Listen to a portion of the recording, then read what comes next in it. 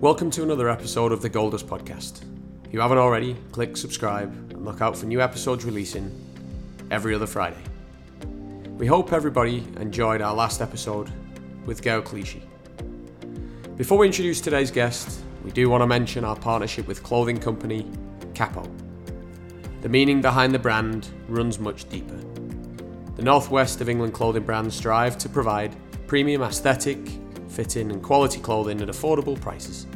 Check out their products at www.capouk.com and on Instagram at capouk.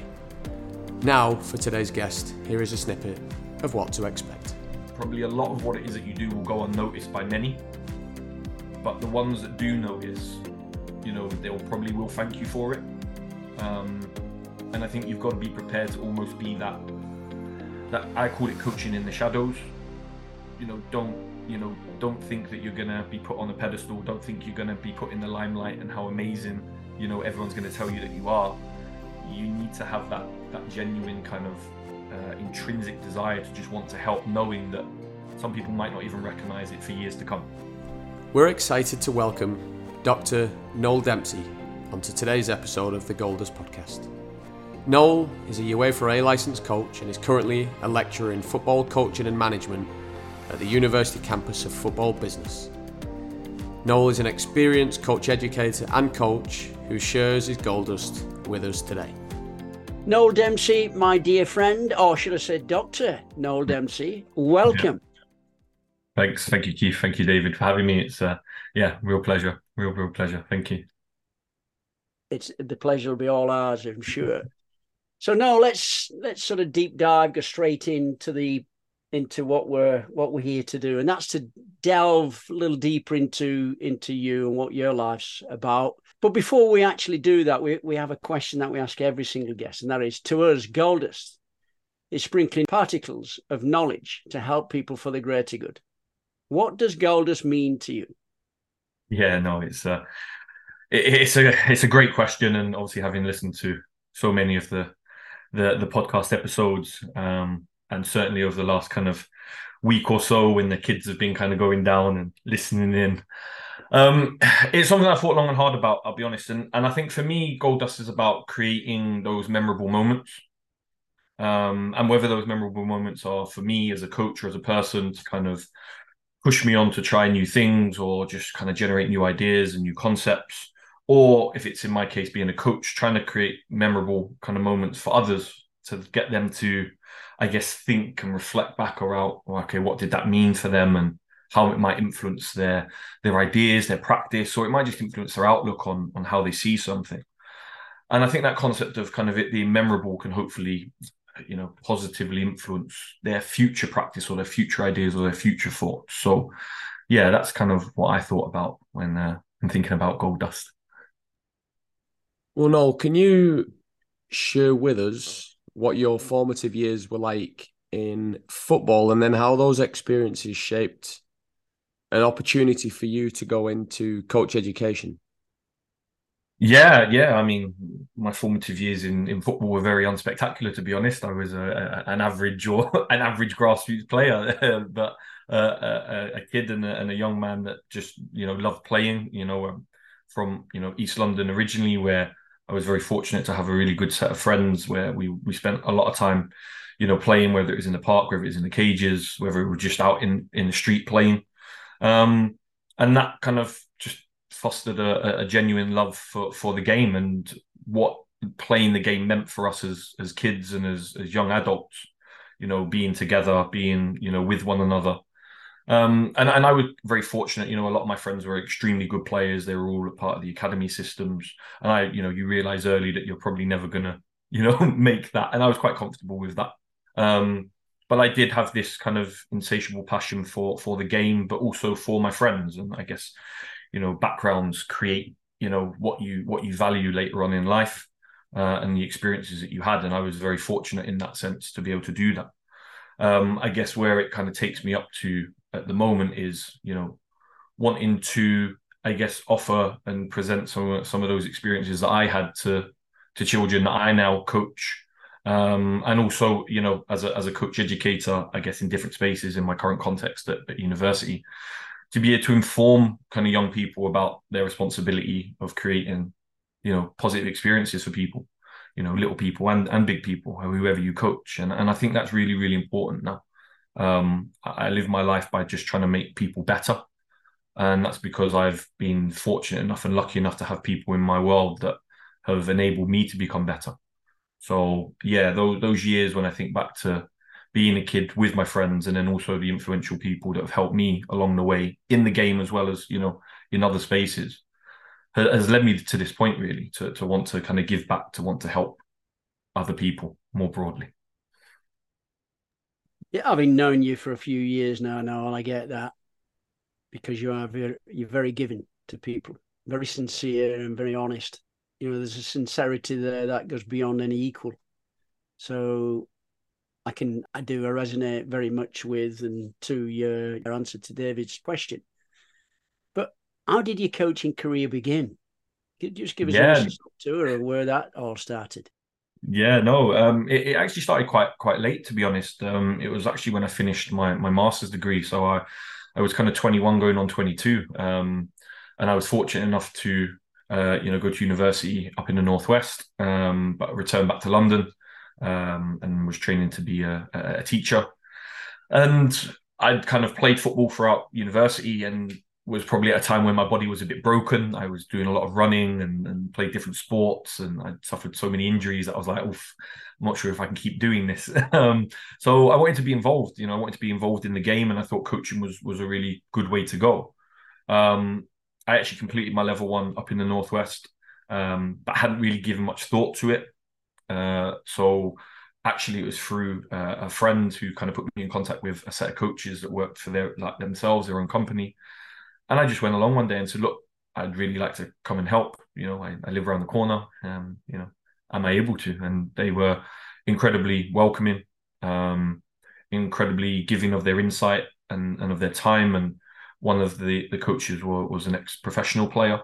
But he had a genuine care for the kids. And that just, again, really hit home to me about going back to East London, looking after a lot of these kids that if they weren't in playing football with us and being coached by us, they were probably out doing other stuff that they shouldn't be doing. And I know that because I was one of those kids. So it got to a stage where I just became a sponge from the coaches and learning. And as I said, they were so authentic about what they were there to do and what they felt they could do and what they couldn't. And that really, it opened my eyes a little bit that we can't be everything, as coaches. We try our best to offer what we can, but they would bounce ideas off of one another. They would say, do you know what, you need to go with, so-and-so tonight, because actually you don't need me tonight. So you're going to go up 2 age groups, but actually you need the coach. You don't need the age groups, you need the coach today because of how you're feeling or the day that you've had. And they were so adaptive, so flexible around what the kids were going through. And I got a real kind of, I guess, informal coach education from that really, really quickly. And I was incredibly lucky to experience that, for kind of a solid 2 years. As well as being taken into spaces like academy spaces in London. We'd go and play academy teams as well, which for somebody who had little to no experience of coaching was a real eye-opener. It was my first insight into academy football when we take teams, to go and play. And then the conversations that academy coaches would have with us afterwards, and again, very giving of their time. So I started to kind of get a real buzz from it. I guess kind of fast forwarding, I, became a teacher. I then left England and I lived in Australia. I was very lucky to work at Sydney University as a football coach for their women's provision, as assistant coach to the first team and then head coach to the reserve team. And that was the first time that I really had my own team. And the girls were wonderful. They were absolutely amazing, but they stuck it on me a lot. And then it became an incredibly rewarding but challenging time in my life where, everything was on me. I had to, improve performances. We had to win games.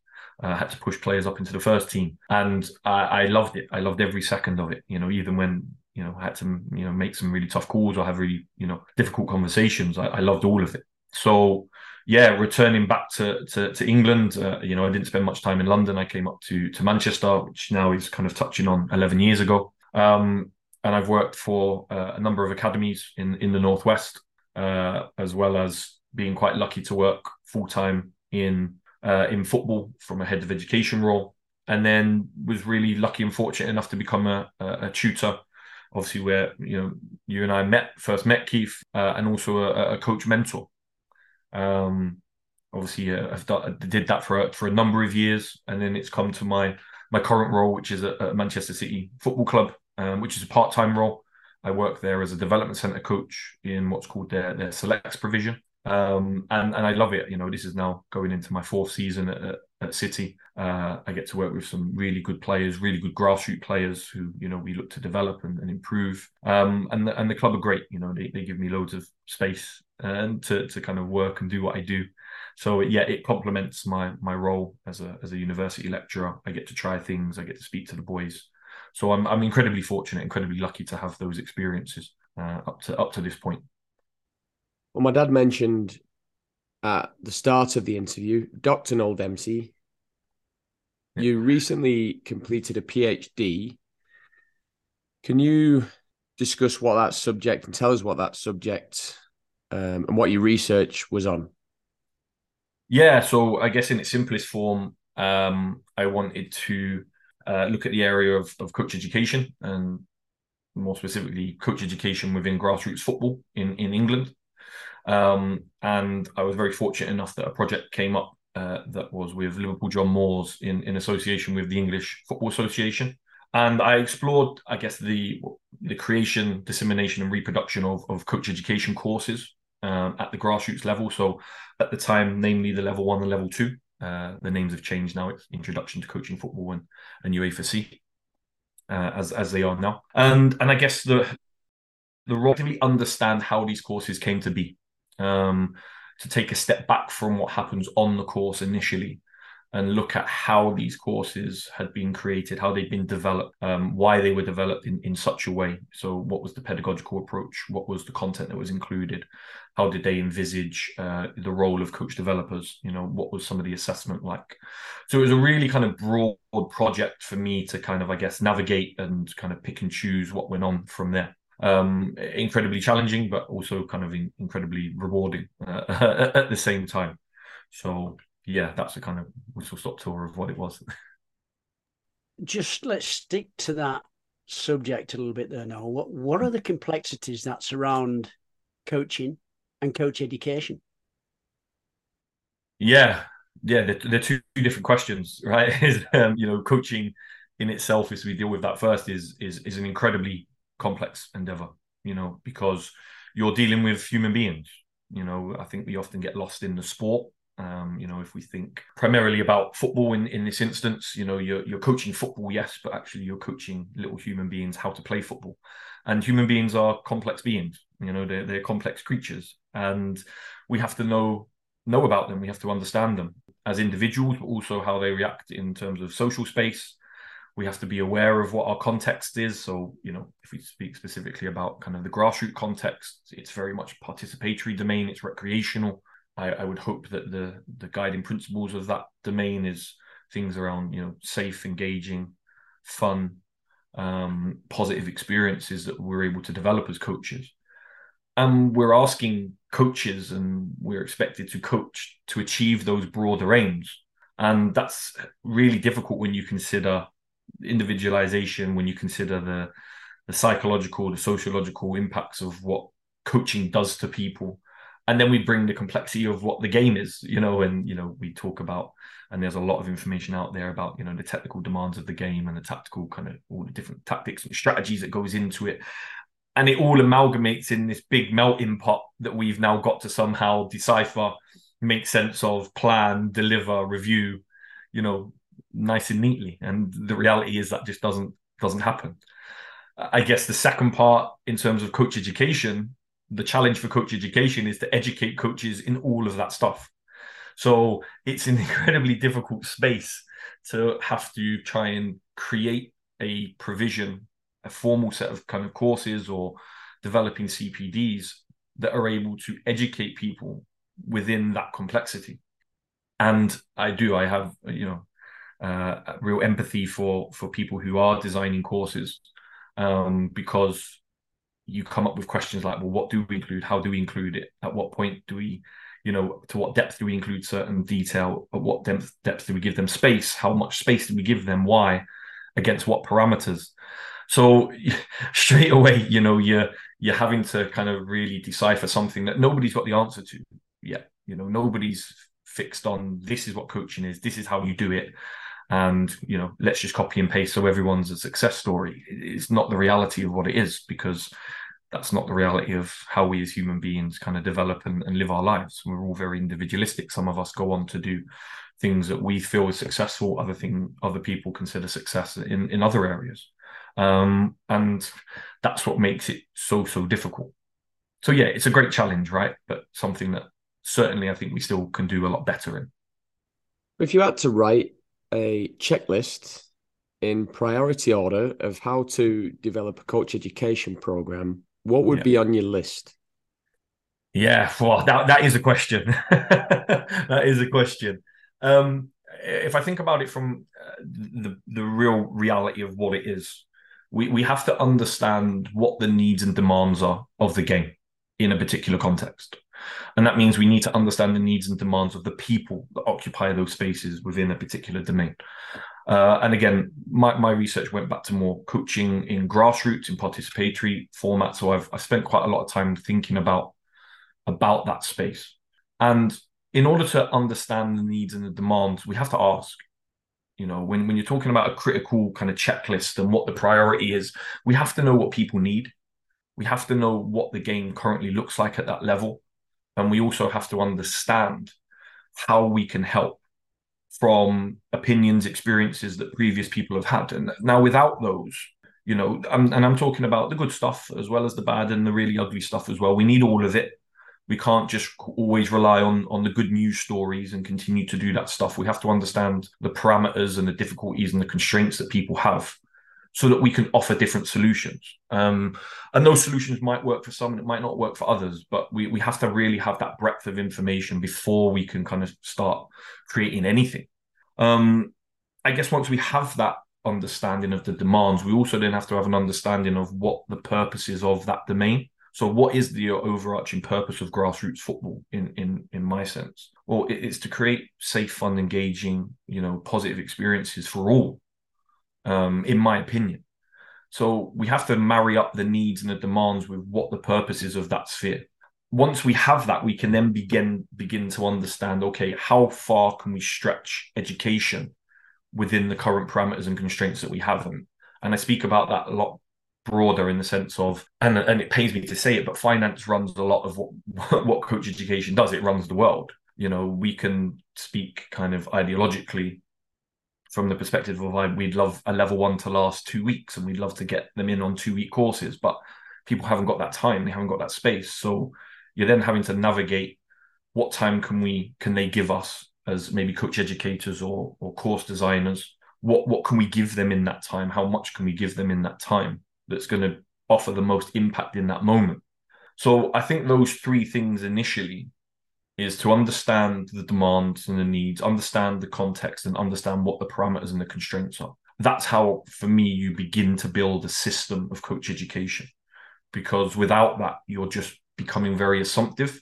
Now, we can assume certain things that may be true collectively, but there's so much nuance to coaching, so much nuance to contexts that we can't always assume that everybody's going to fit into that little space just because we put it up on a PowerPoint slide or just because we show something on the pitch.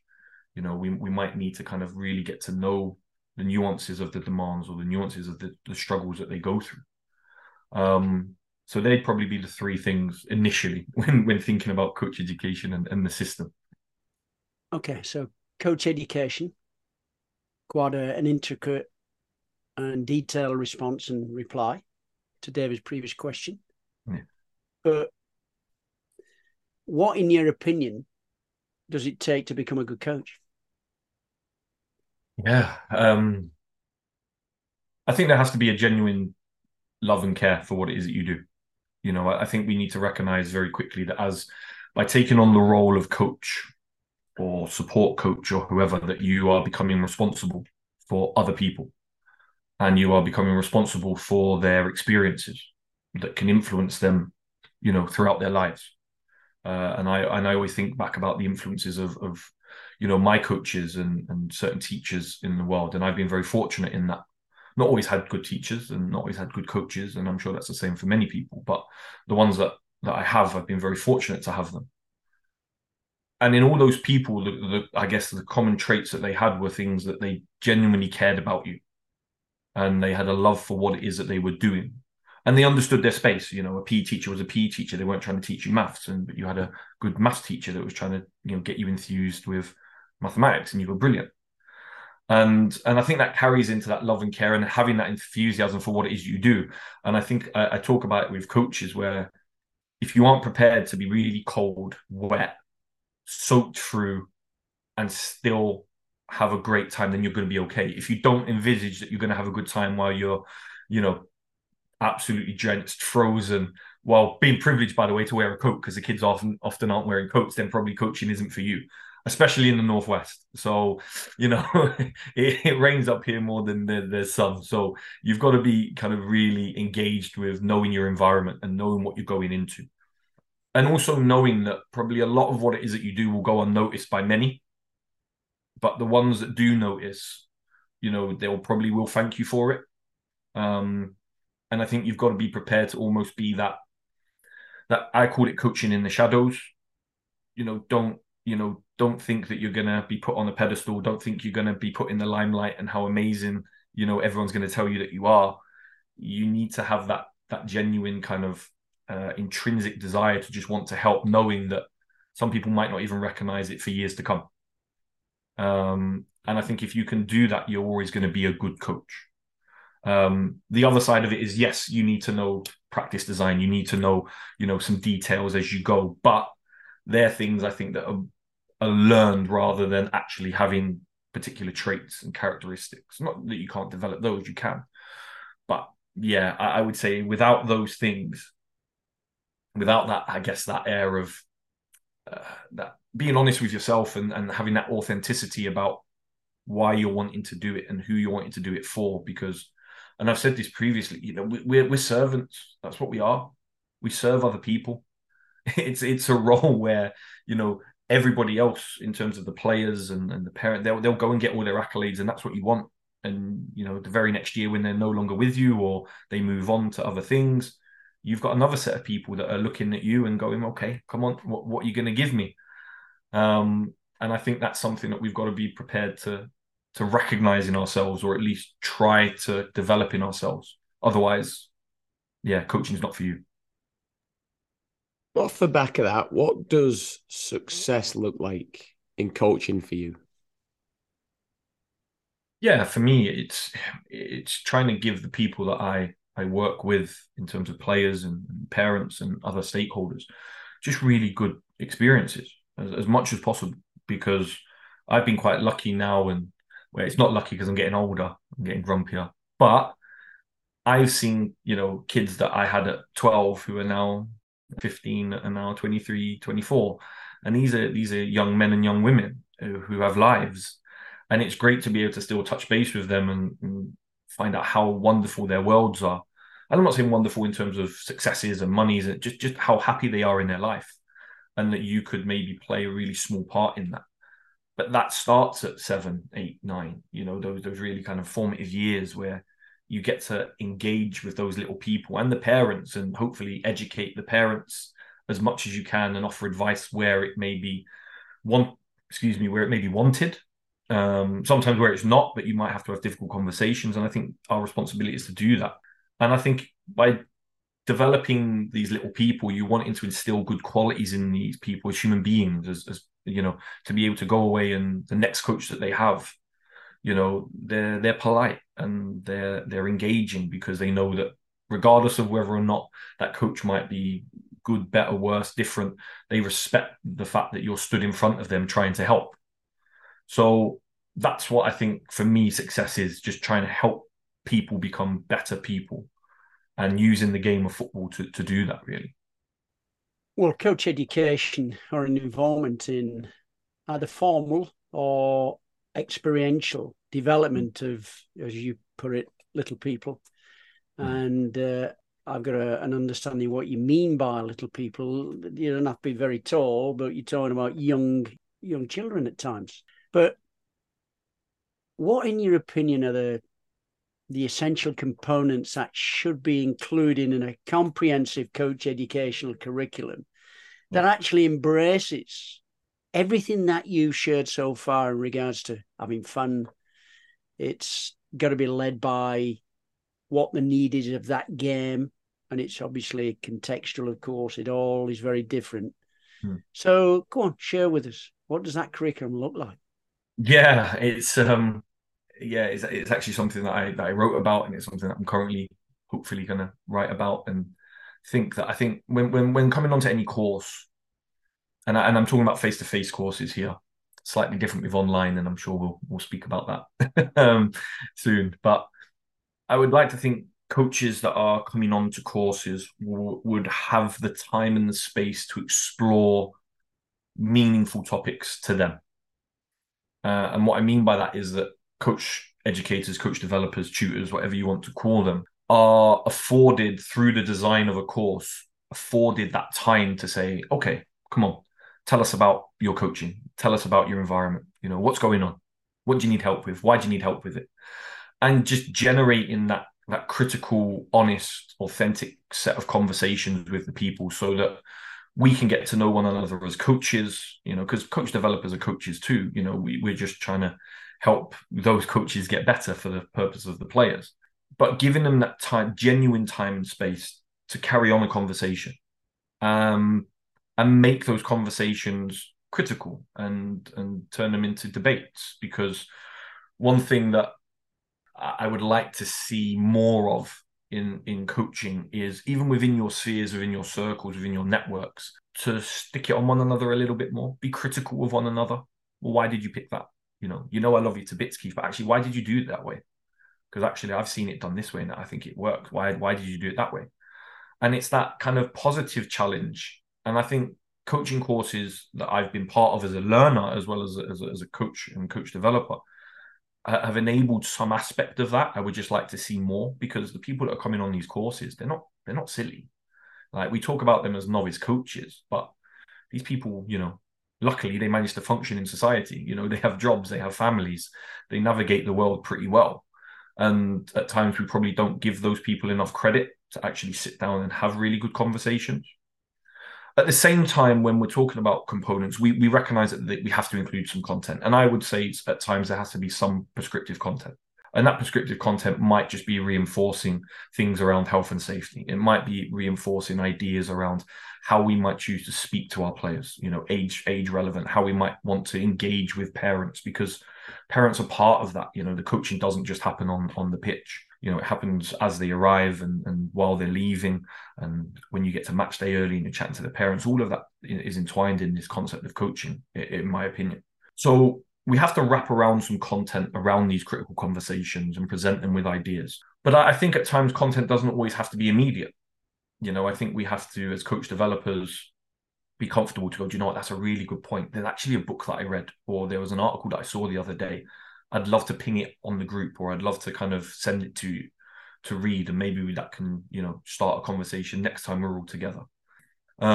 And I think that's powerful, because it's you as a coach or a coach developer using your ability to listen and observe, and I guess read the room and go, do you know what, I think that's a really good idea. Can we go and explore it now outside? And let them lead. And I think the component ultimately is that it should be driven by the learners. And because ultimately it's for them. These courses are for them. They're not for us as coach developers. They're not as for us in terms of, you know, lecturers in a university setting to just blurt out a load of content on a slide and go, right, see you later. It's you know, we've got to help them, you know, untangle their world a little bit.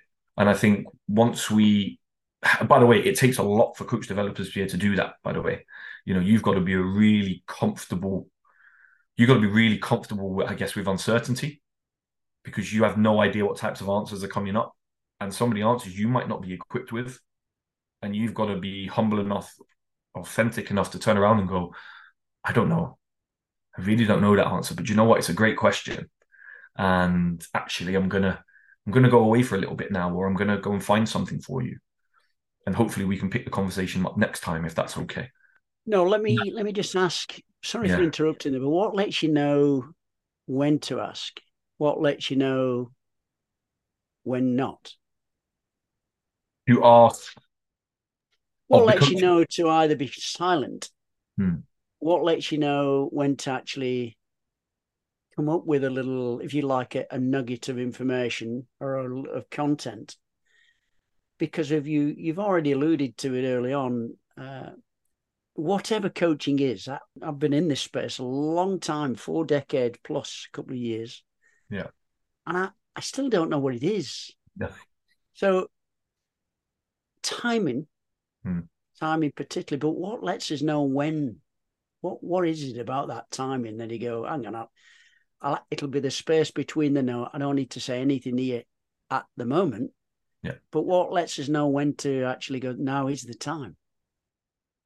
Yeah, I think I learned stuff like that as a teacher. And I call them pedagogic moments. It comes from author called John Van Manen, and he talks about these kind of pedagogical moments.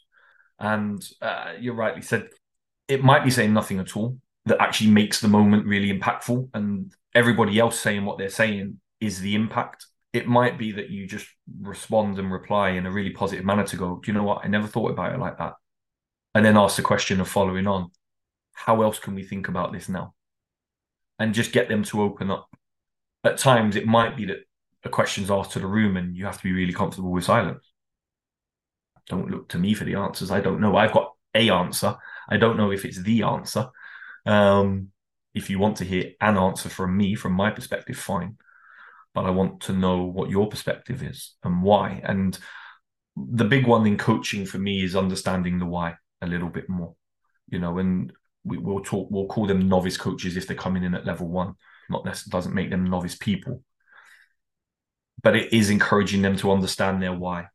Understanding why they do what they do, getting them to reflect on it, which again, reflection is incredibly difficult. It's a word that's bounded around a lot for the last couple of decades in coach education, but what reflection truly is, I'm still not quite sure in coaching space, or whether or not we do it very well. I'm not convinced I do it very well still, because it carries emotions, it carries feelings, it carries preconceived ideas of what you've seen or what you've done.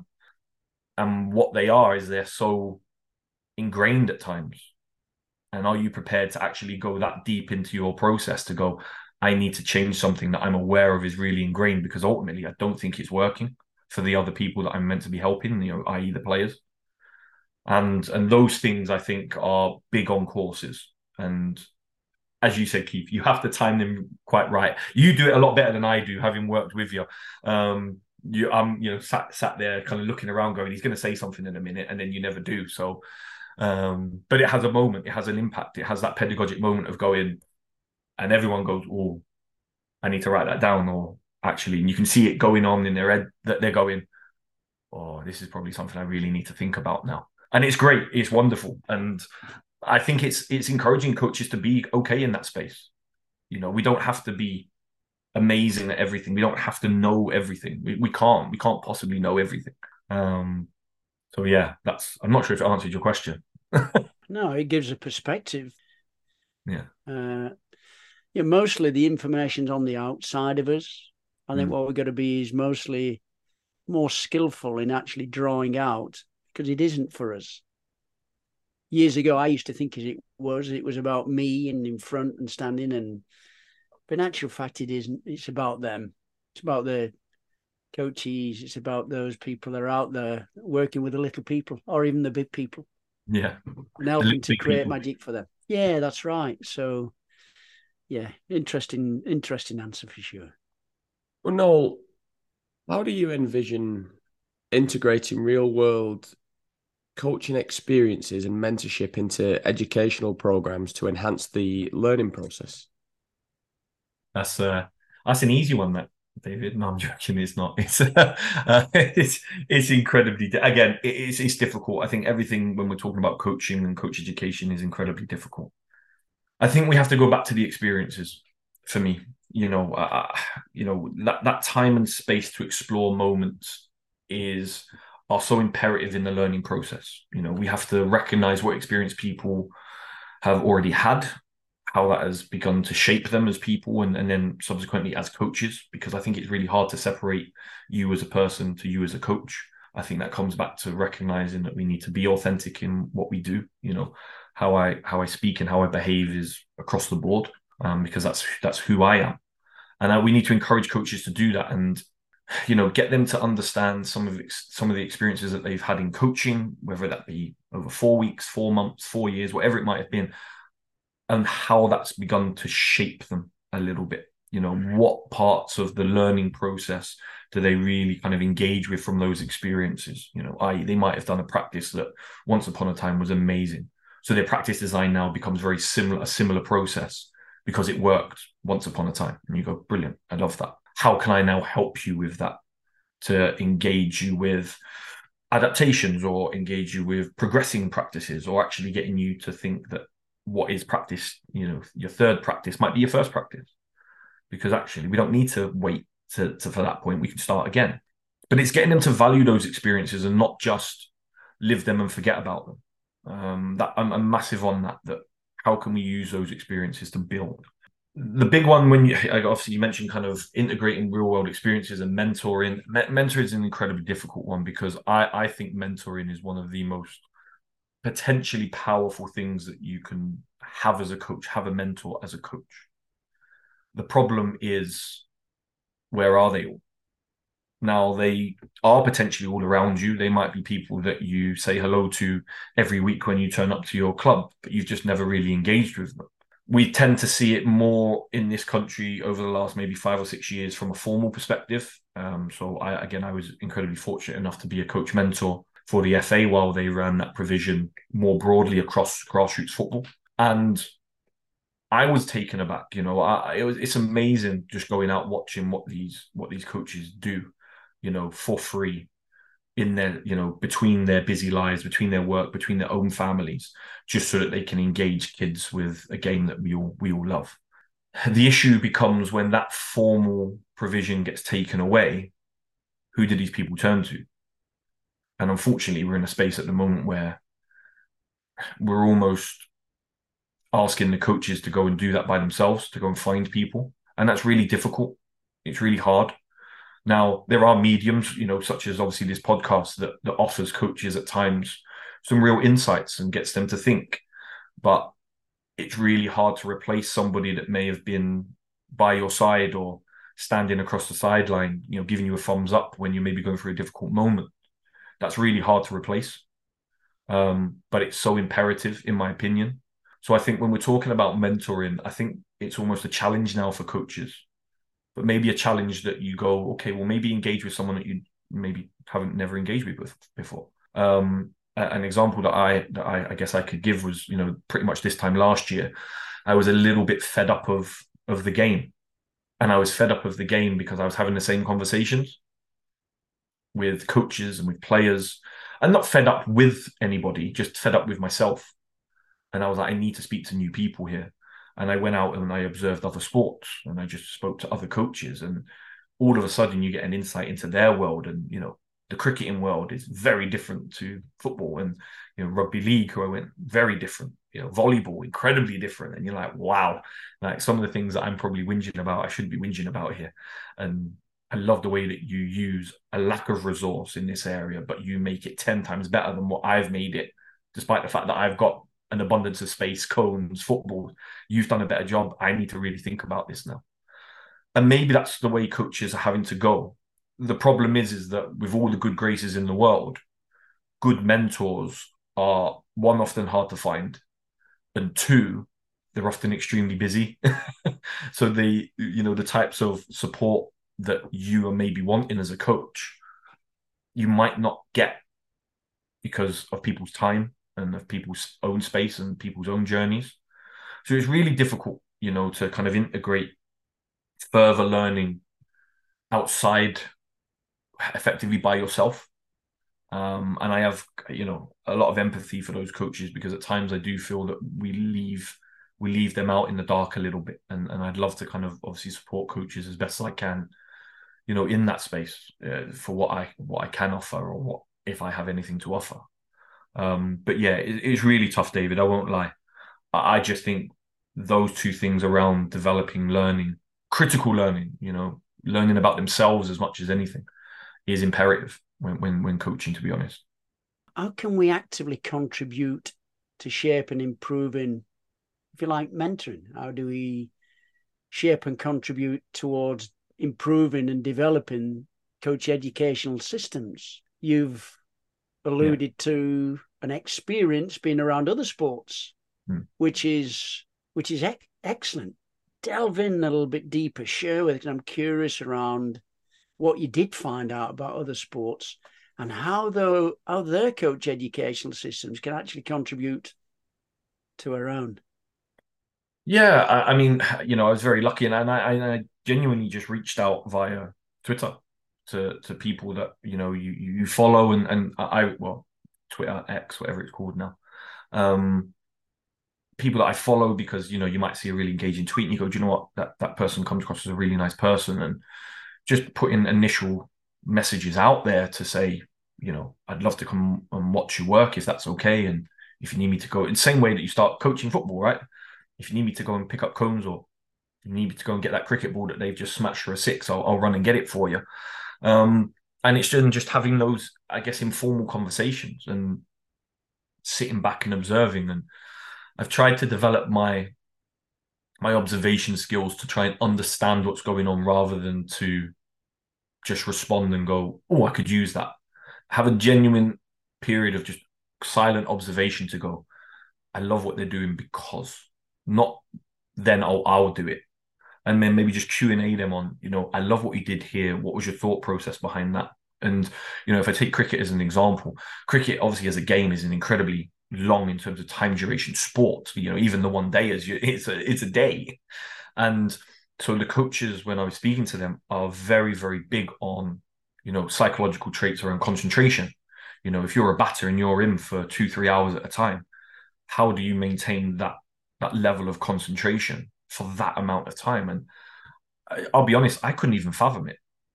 I couldn't fathom having to be concentrated for half a day, standing in the middle of the crease, having to kind of recognize the bowlers run up their hand position of the ball to make sure you're making contact, looking at how the field is being rearranged. And I'll be honest, even David, my head went like that. I'm just like, I don't know how they do it. So I was really taken back by how they approached it and how they spoke to them, and the individualized nature of when they're working with the batters, just how they connect with them and how they speak to them. The different types of practice design, and what we call kind of skill practices and what they call skill practices are slightly different. But they'll do kind of what we might associate as being small-sided games, for example. And it was the same with when I went to observe volleyball. And the nature and the impact of the sport, the physical demands of that sport are phenomenal. You're spending half the time up in the air. I jumped 3 times and my calves are finished. So, managing that physical expectation while, something that I guess volleyball is more repetitive in terms of set plays, spikes, you're wanting to tee up things in a certain way. So to work that in terms of repetition while managing physical loading, while giving nuggets of information because you want them back in, I just took little bits from everything to go, yeah, maybe I need to do that a little bit more. And I guess it enhanced my understanding of the personal nature of coaching as well. I think it's really difficult, and we can often get lost in football because, we look at it as more of a squad game. And, we're in charge of quite a lot of, kids and people at times. And sometimes the individuals can slip through. And it maybe reorientated me and my understanding to just make sure I'm touching base with individuals all the time, because you just never know when an arm around or a high five might just make their day, or actually might give them the confidence to go and try something again. So it was unbelievable, and that just came from asking, can I? And some people said yes, and some people said no. It's not all great. People aren't going to turn around and go, yeah, of course you can. Some people are like, unfortunately not, we've got this, and actually we're going to be really busy. I can't give you my time. And you've got to be really understanding of that. You've got to appreciate that people are busy. So I think that's, I guess, one of the main elements of that experience. In terms of the coach education, I'll be honest and say that there's not too much difference from my reading in different sports.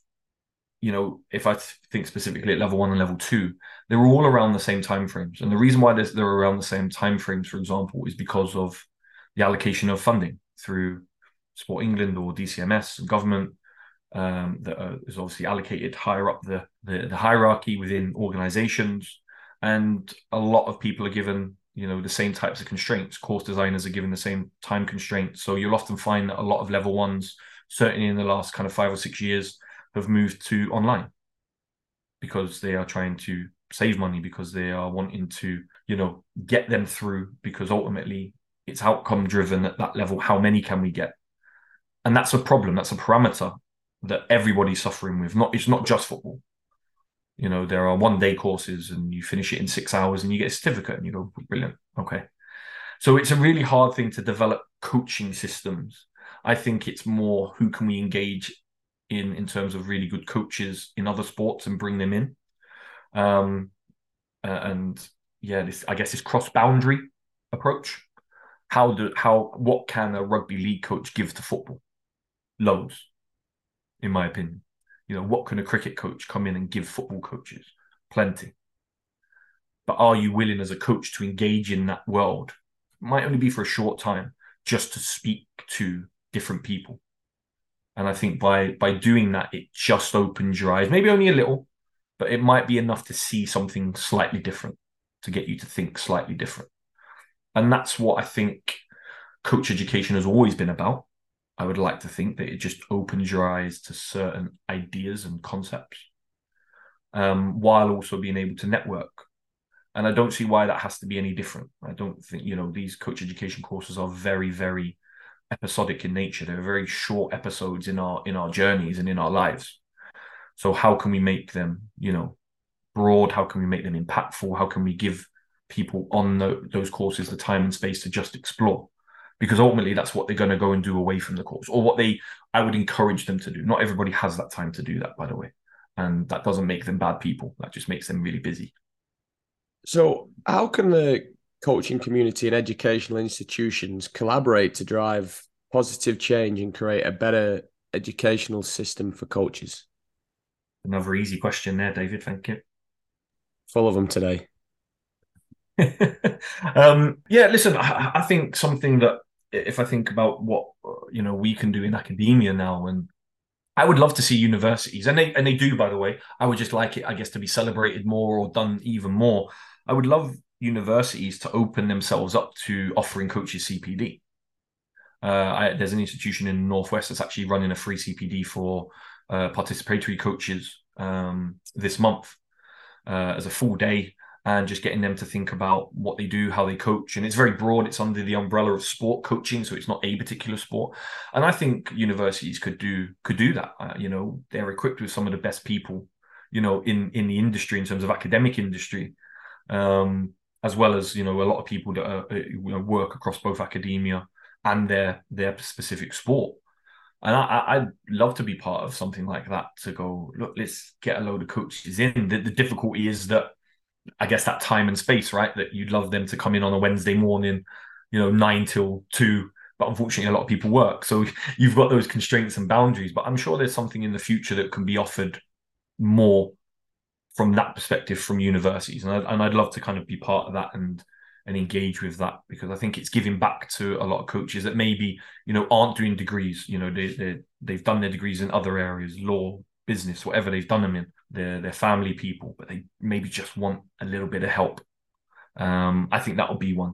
I also think on the flip side, and I think it has happened as well, certainly, over the last kind of 5-10 years, that coaches have become a lot more receptive to academic literature, certain academic literature. And I think that's the responsibility of both academics to write in a way that is engaging and not just filled with really complicated words that nobody understands. I say that because I can't write. I don't know many big words. So, but write it in a way that is accessible for them to understand and kind of get a bit of an insight, and to make themselves as authors maybe of these papers available, and maybe write it as a blog or go on a podcast or do a short video just to say, look, we did this research. Basically, what this means is X. And again, there are wonderful academics that do that. I just think it maybe needs to become more prevalent. I think it needs to be celebrated a lot more, to just kind of give back in that sense. So it's kind of, I guess, following on from that CPD bit, that actually let's engage in a little bit of literature. And I also think, I guess, because of that, because there's this often theoretical and practical divide, right? There's often this practitioner or theoretical practitioner gap. But ultimately, we're always typically going after the same thing. We want to improve coaching, and we want to improve coaching because we want to improve what these little people have in the time that they have it. And I think sometimes we need to be reminded of that. I think we need to be reminded that actually we're all on the same boat here. We're all kind of rowing the same way. It's just that we're rowing from the left and you're rowing from the right. Actually, let's just come and sit closer together. And again, there are people that are doing some good stuff in that. I just think we need to do more of it. I think, it would be wonderful to see more coaches coming in from industry into academic spaces to say, do you know what, I engaged in this and I understood this paper really well, and I know you've read it because. But on the flip side, I actually think you need to know a little bit about this in industry. And this is what it means in grassroots, or this is what it means in academy settings in football or in the pro game. This is what it means. So you can read the theory, that's fine. But actually, you'll probably get told to do one because. And it's merging that. Never, I guess, I don't think it's ever going to be closed, because there are some, I guess, theoretical concepts that are just that. They are theoretical musings. They're ideas that people sit back and just think about that might not be applied, but it might add to the knowledge and the understanding of why we do what we do. Other things will be closer to practice, where we can say, no, look, this paper or this article has a real influence on maybe how you approach practice design or how you approach communication with parents.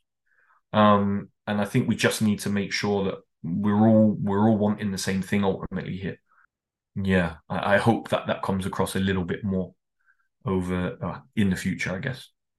Well, for the listeners, in 2015, you actually authored a book, and I think it'd be remiss of us not to mention the title of that book, because the proceeds go to your children. Yeah. And that's called Youth Soccer Development, Progressing the Person to Improve the Player. Now, there's been lots of developments in 2015, that's for sure. You speak about literature and being able to write. I was fortunate to have read that book, and lots of similarities now from reading the book when I got it and where you are currently. And that is, you have an affinity and a passion to want to serve. Now, when I share that, it's not to serve and can you give me a tenner? It's you do things for the right reasons because of the sincerity and just the type of person that you are. So I implore all listeners, anyone, just reach out, and you can buy that book on Amazon. There may be other platforms, I'm sure, that it may be acquired, but that's certainly an interesting read. So, look, final question for you, my friend. Another simple question. If you had to write a survival guide for a modern coach, what essential components would you include in the guide? Yeah, easy one to finish. I think my number one, and again, I'm sorry if it comes across as quite repetitive. It's my top one all the time now is go and learn about the players that you have in your care. Because ultimately these are people, these are little people, and they have their little worlds. And I've said it previously, and I always reiterate it because of the experiences that I've had with certain players and some of the really good stuff that they go through and some of the not so good stuff that they go through in their worlds and in their lives, that we as coaches might offer the best hour and a half in their week. And I've never got away from that. that understanding and that realization that might be true for some of them. So go and get to know the little people, go and speak to them. And that includes the parents and the guardians, by the way, and I'm not saying that you have to become best mates, but you do have to know who they are as little people, what engages them, what frightens them, because that's ultimately going to impact how you communicate with them, how you look after them in the time that they are with you. And what you can offer to the parents, sometimes, and recent experiences certainly come to mind, is that sometimes a parent might need an arm around the shoulder as well, because they might be struggling. And that arm around the shoulder might just put them in a much better mood. And they might put their arm around their kid that they might have unintentionally, because they're going through their own stuff, just forgot. And that arm around that kid's shoulder from their mum or their dad or their auntie or whatever it may be might contribute to them smiling a little bit more. And I think that's really, really important. And I guess that kind of goes in number one, and number two is that getting to know an involved player. And then the second part is involve the parents and involve the parents in that stuff, but also involve the parents in understanding the standards and the expectations that you bring to your sessions and to your games, program, and what you're expecting of them as people and what they should be expecting of me or you as a coach, and what we expect from the players during that time. So having that clear, not necessarily, I guess, codes of conduct, because that can become quite regimented, but just kind of speaking openly and, honestly about, this is how I'm going to try and help. And in order for me to do that, I need you to help me in this way. And hopefully collectively together, we can help, your little person in this space. So that's a big one. And I think that the third thing for me around it is humility now. We're filled with a world of information, inundated with information. And it scares me a little bit, because I think it gives people the idea that they know a lot. And that's quite scary. And I'd love people to be, and I say this because of my own experiences, by the way. I've made those mistakes and I've made those errors thinking that I know a lot more than I do. And I don't know a lot about a lot now. And it's having that humility to recognize that. And that when something's going wrong, it might just be because of you. And, the amount of times that I've had to step back and go, yeah, no, that's on me. That's my fault. And let the parents know, and let the players know. And that's, that's quite daunting at times. Certainly if you're, I guess, a novice coach, because opening yourself up to be quite vulnerable in that space can be quite difficult, because you might feel that you may lose, some form of credibility. Personally, I think it enhances it, as long as you've had those previous conversations to say, these are the expectations, these are the standards, these are the things that I do know, these are the things that I probably don't know, because it gives people an idea of who you are. And once you have that, that level of humility just allows you to be yourself. And I think you have to be yourself in the modern age. And that uniqueness about who you are as a coach and who you are as a person is a big selling point. As long as you're just trying to be a good person. So I would hope that those three things in particular should form the basis of what then contributes to you being a good coach in the future. Because we're all bad coaches when we start, by the way. I was awful. I'm just a little bit less awful now. That's it. Noel, if any listener wants to reach out to you, how can you be contactable? Yeah, no, I'm happy for people to touch base with me. I have a Twitter. I don't know what it is, but if you just type in Noel Dempsey, it will come up. I hope. LinkedIn as well, same. If you just type my name in, and my university email, I'm quite active on my uni emails, and that's just n.dempsey@ucfb.ac.uk. So yeah, people can drop me an email, and I'll do my best to respond in a suitable time frame for sure. But yeah, happy to, for feedback and critical conversations and what they liked and didn't like. I'm quite open and chilled about, how people react to how I speak and what I speak about. I'm not always this nice, by the way, Keith, we know this. So I can be quite blunt at times, but yeah, no, I'm happy to engage with people.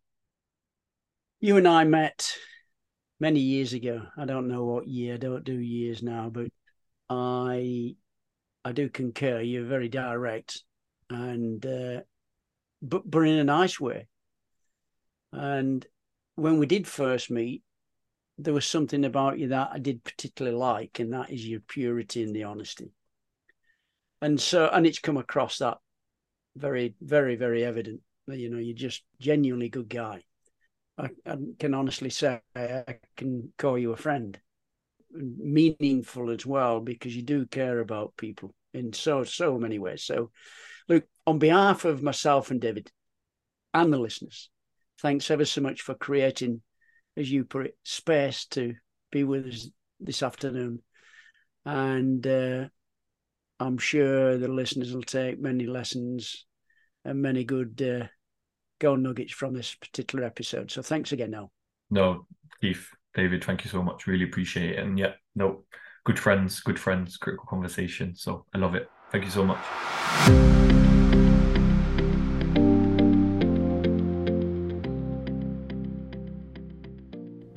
Thanks for tuning in to the Golders podcast today. If you enjoyed this episode and you haven't already subscribed, please do so.